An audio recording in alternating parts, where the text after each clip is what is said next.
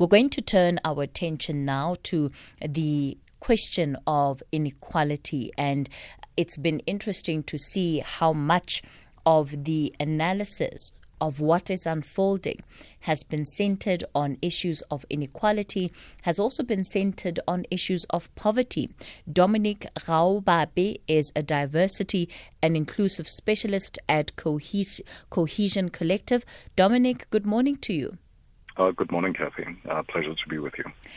Perhaps I don't want to take it for granted, Dominic, that when we have conversations about inequality, we are all moving from the same place and that we are moving from the same understanding. So let's perhaps begin with the very basics about what is inequality. Yeah. So the story of inequality in South Africa is a story that is as old as South Africa and even older than South Africa. The things that are happening currently are not in the absence of the historical context from which we come. And the historical context from which we come, which was essentially from 1652, a society built on white supremacy, put in simple terms, a society built on the mistreatment of those that were identified as non-white, has produced in our present day and still persist high unemployment rates, high inequality, high poverty, through a systematic exclusion of people to doing meaningful work and for them to have dignity. So this historical background literally has brought us where it is that we are now. But as South Africans, our political leaders also committed a huge mistake in that we tried to integrate racism in 1994. So we gained the vote, we got the political freedom, but nothing was ever done economically and socially to say we need to materially change and act to the best interest of our people. And because we've tried to integrate racism, the racist system is producing exactly that which it's been designed for. The most unequal country in the world, more than 60% youth unemployment. And essentially what we need to appreciate as South Africans right now is that there are countries that have gone to revolutions for far less serious circumstances than we have faced in more than 20 years. So, Dominic, when we talk about South Africa being an unequal society, in very practical terms, yes, what do we mean by that? How does that express and manifest itself in our society? The South African society, let me put it this way, the South African class structure is very much similar to the South African corporate structure, in that South Africa looks like a big, beautiful cappuccino that is black and brown at the bottom, white cream on top with a few brown sprinkles, and that has been by design. That means certain people within this country, 90% of our population lives off 4,000 rand or less per month. When we do not understand that reality, we get confused when we see the born frees that were taking our government to task regarding free education. Because the youngsters were saying, guys, this game is rigged. You cannot tell us that we've got equal access to education when 90% of us come from homes where the combined income of those that take care of us is 4,000 rand or less. That impacts the opportunities that we can access. That impacts the quality of education that we can access. That impacts whether we get to work or not. And then, given that we've also tried to integrate racism within this country, we still have a reality where a black undergraduate is still twice more likely to be unemployed than a white matriculant.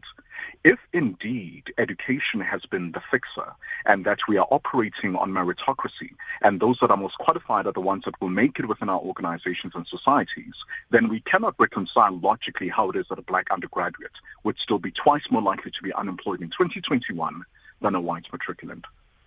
Inequality is a problem that faces all of South Africa, and it is manifest in all of the provinces of this country. Yes. Why then is inequality being used as a way to explain what is happening in Gauteng, what is happening in KwaZulu-Natal, when it is not happening in other provinces? It is because inequality is not the cause, it is the contributor. Poverty is not the cause, it is the contributor. If we say inequality and poverty are the cause, then by following logic, it means that those that are poor are automatically criminal. I grew up from a background where we did not have much. I grew up around poverty. I have seen people being dignified in their poverty that even in their desperation, they have never resorted to criminality. It is a contributor. It is not a cause. At the point at which we make it a cause, we make people that are poor automatically criminals in our society. And because it's not a contributor but a cause, that's where I hold each of us accountable, that we must be accountable for our personal actions. My desperation does not necessarily mean that I need to participate in criminal acts. I can still choose to do that as right, to do that which is righteous, even in my desperation.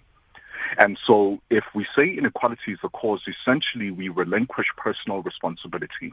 As a nation, if we are righteous, as a nation, if we respect the rule of law as the foundation upon which we need to build our country, if we center those things, then we will not follow people that have wicked plans and corrupt plans that are seeking to shift power for themselves, that will still, by the way, not benefit the majority of the people. One of the things that I think many in this country again have been grappling with is it goes back to where do we draw the line? Because there are different conversations taking place. Some people are saying, well, what you are watching here is criminal, it is looting, and these people are criminals and they are looters. There are others on the other end of the spectrum who say these are not criminals and looters, these are hungry, poor people. And of course, framing is important. How you frame any conversation determines what you will get out of the conversation in the long run. And it certainly creates certain perceptions in society about this conversation that we're having.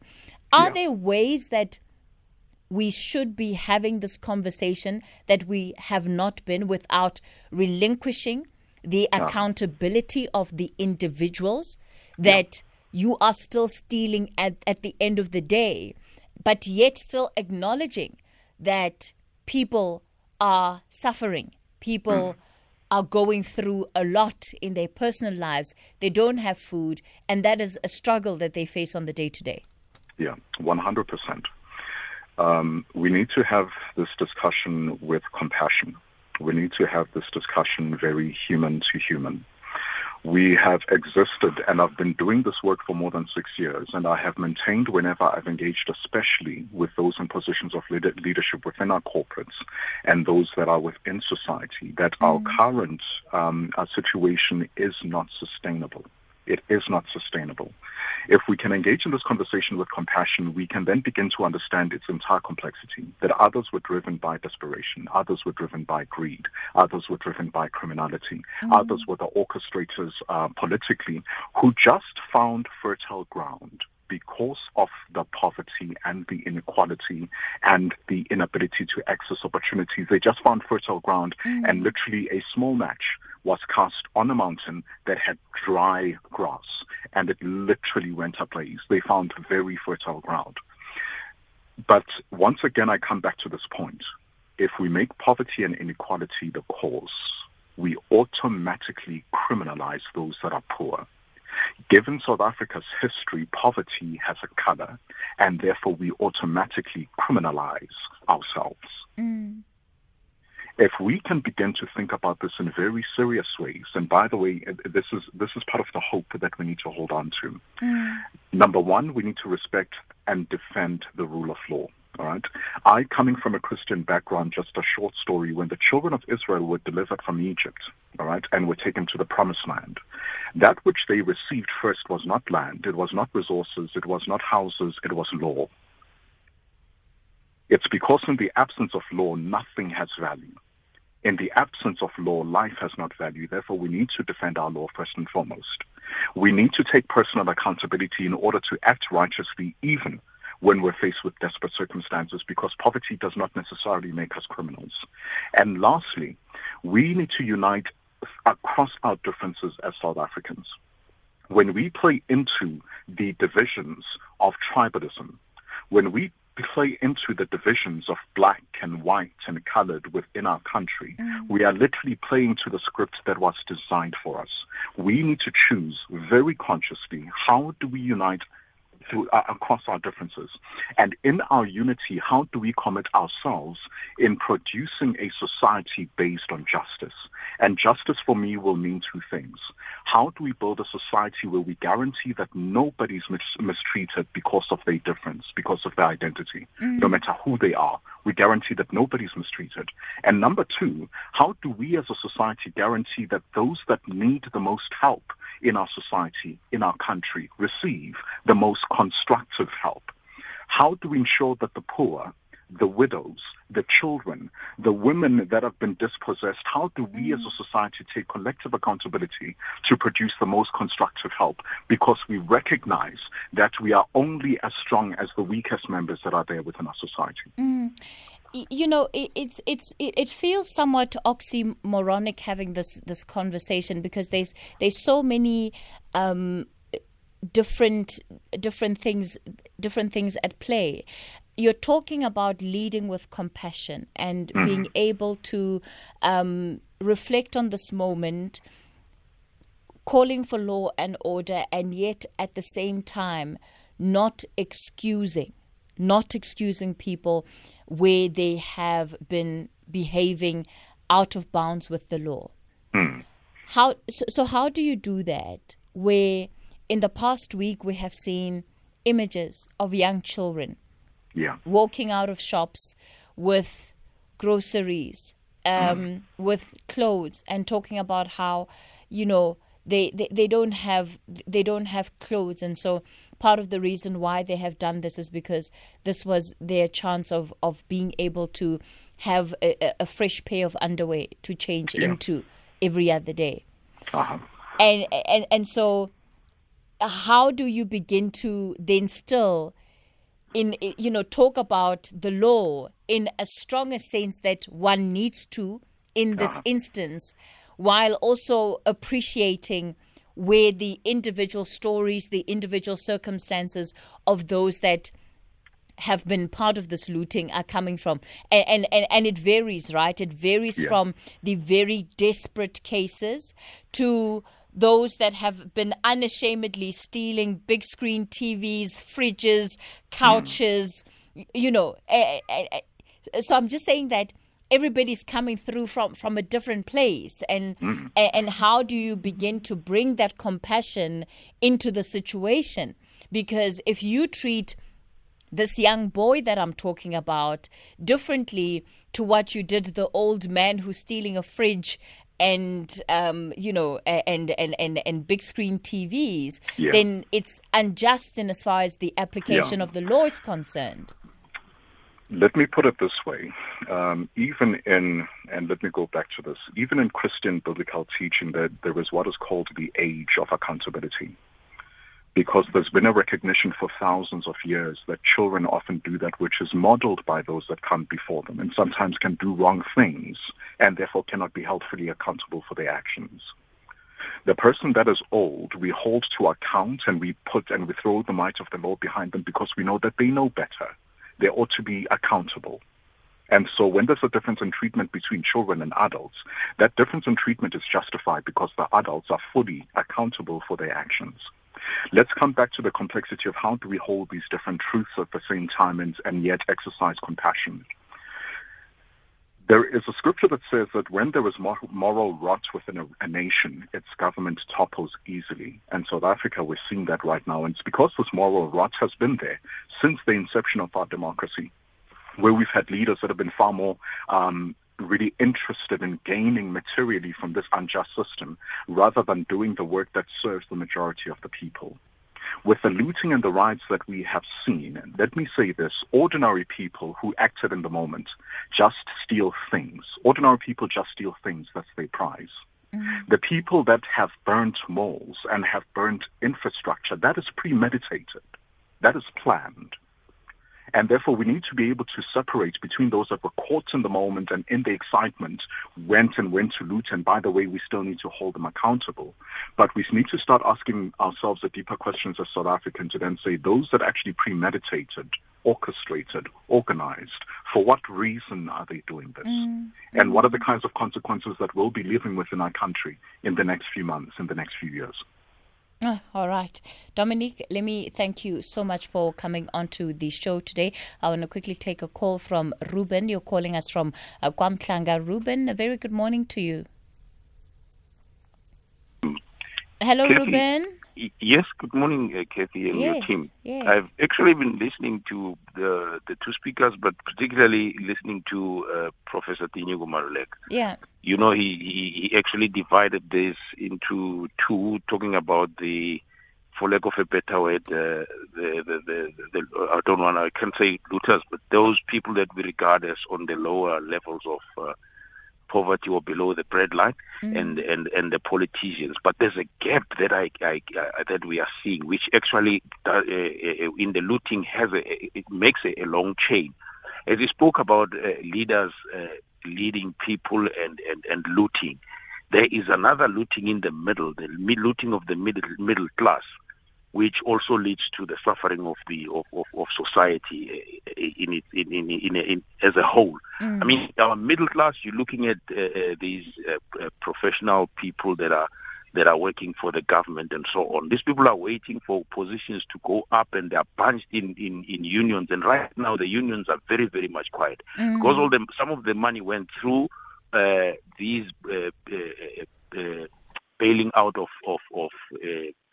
state-owned enterprises, and that's how it was lost. But right now they are all quiet, and that's a class I would prefer we need to speak to and say, why are they quiet, and also treating from their couches. Thank you. Ruben in KwaZulu-Natal, thank you so much for that perspective. Yes, he's right. We haven't heard much from the unions on this matter. But I think an important issue that you're raising is about how the different class structures of this country are being affected and will likely be affected by this violence. Dominic, before I let you go, perhaps give us a sense of, he's gone already. Okay, no problem. Don't stress. No, don't stress. Don't stress, Ronald. All right.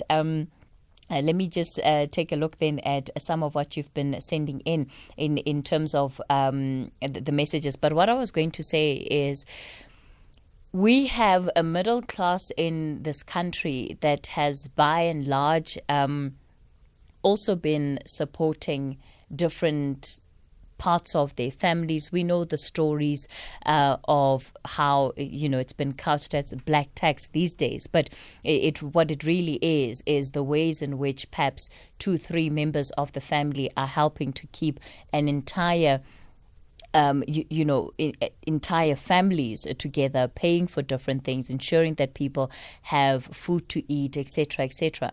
And when we have the risk to jobs in the way that this violence has threatened businesses, you also have a wider net, or you also narrow the net of people that are able to continue helping to feed their families.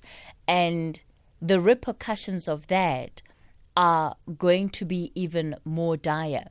And by the way, I talk about this middle class that we all know is overly indebted, and in many instances, as COVID-19 has shown us, with the job losses experienced there, is one paycheck away from poverty. Literally one salary month away from poverty. And that's the reality of this country. And the knock-on effects, the ripple effect of this shutdown is still going to be felt for years to come, because there are now so many more people that are going to be excluded from our economy, that are going to be unable to access opportunity, that are going to be unable to get to school.